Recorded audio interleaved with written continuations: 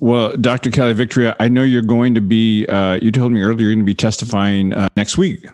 Talk about that before, and I'll let you go, I promise. Yeah, no worries. I'm actually going to be testifying in Colorado on a bill that's being presented to Congress with regard to essentially decreasing the fear that physicians have for prescribing some of these FDA-approved drugs. It's in some ways a silly bill it's silly that it should even have to be proposed, because it's essentially allowing physicians to do what they are already authorized to do. But it's actually putting it in writing, saying any physician can prescribe these medications for the early treatment of COVID without fear of reprisal, without fear of reprimand, or that somebody would claim that there's an issue of malfeasance or acting against your medical license.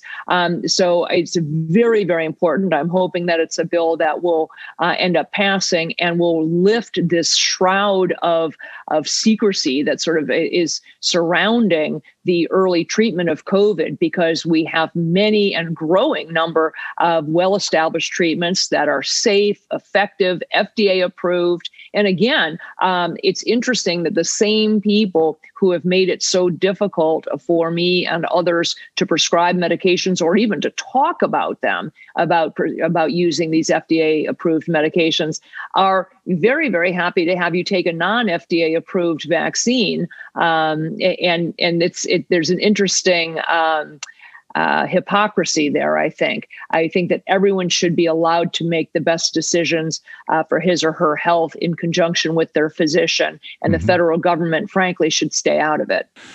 You know, Dr. Victor, I got to tell you, last year my mom turned 85, and we had a discussion, the adult children had a discussion, and I have an RN, and, we're all most of my family's in the healthcare. I was law enforcement.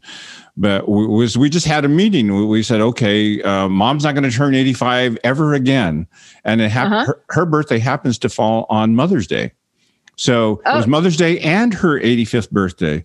And we all decided. What was the date, by the way? It was May 10th. Okay, so my mom's is May 5th, so it commonly fell on Mother's Day too.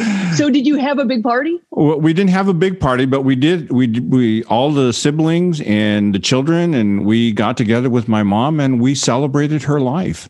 God love you. I can't tell you how many people call the radio show all the time and say, my dad's turning 90, and what do you think? I'm saying, for the love of God, if we stop celebrating those milestones, what so she can live for another year, and have missed that. So yeah, you're not hoping she gets COVID, and you take reasonable precautions. And I tell people, obviously, if one of you is actively ill, has a fever or coughing, then it would be best for that person to maybe not participate, or that person wears a mask or something.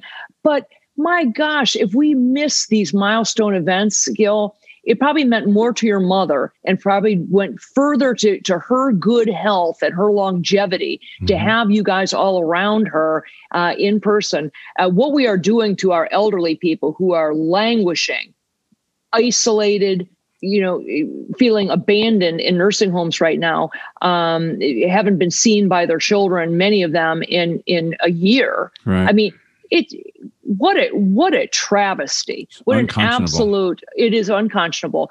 We lost my dad to the 2017-2018 seasonal flu. And one of the reasons is he waited too long to get to the hospital. He just waited too long. And what we learned is that there's a golden window of opportunity there. Correct. And if you miss it and it turns to ARDS, that was it. Correct. Once you put my dad on a respirator, he was done. No, Gil, and that's the same thing with COVID. Why would you wait? And all the studies that showed that hydroxychloroquine didn't work, they waited till people were getting a tube put down their throat. Like, okay, well, it's a little late now. Well, what other resources are out there for people who may become sick or whatever, ill with or without the COVID? What can they do to take care of themselves?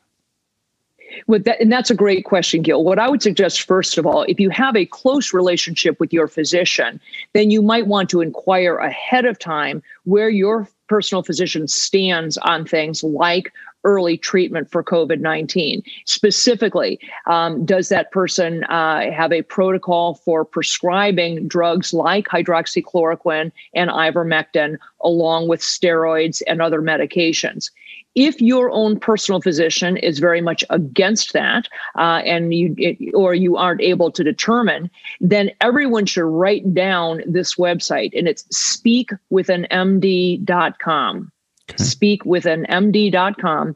They are able to conduct a televisit, video visit, and determine whether or not it's appropriate for you to get these medications, and they can prescribe those medications and will in all 50 states.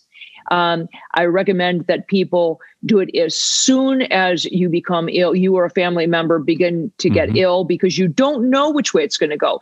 80% of people have a very, very mild course of it with COVID, but you don't know which way it's going to go. And I never recommend that people wait until they're really having a bad cough or, God forbid, starting to have trouble breathing. So the idea is to contact your own physician ahead of time right now, just to feel out where that person stands and what you should do if you or a family member should get COVID.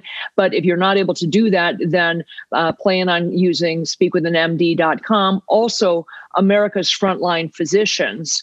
If you get in contact with them, they have a website, America's Frontline Physicians. That's Dr. Simone Gold and the folks who went to Washington, D.C. last year and stood on the steps of the Capitol to fight for early treatment for COVID. They likewise have set up a televisit where they can evaluate people for COVID-19 and determine if it's appropriate for you to get the prescription medications.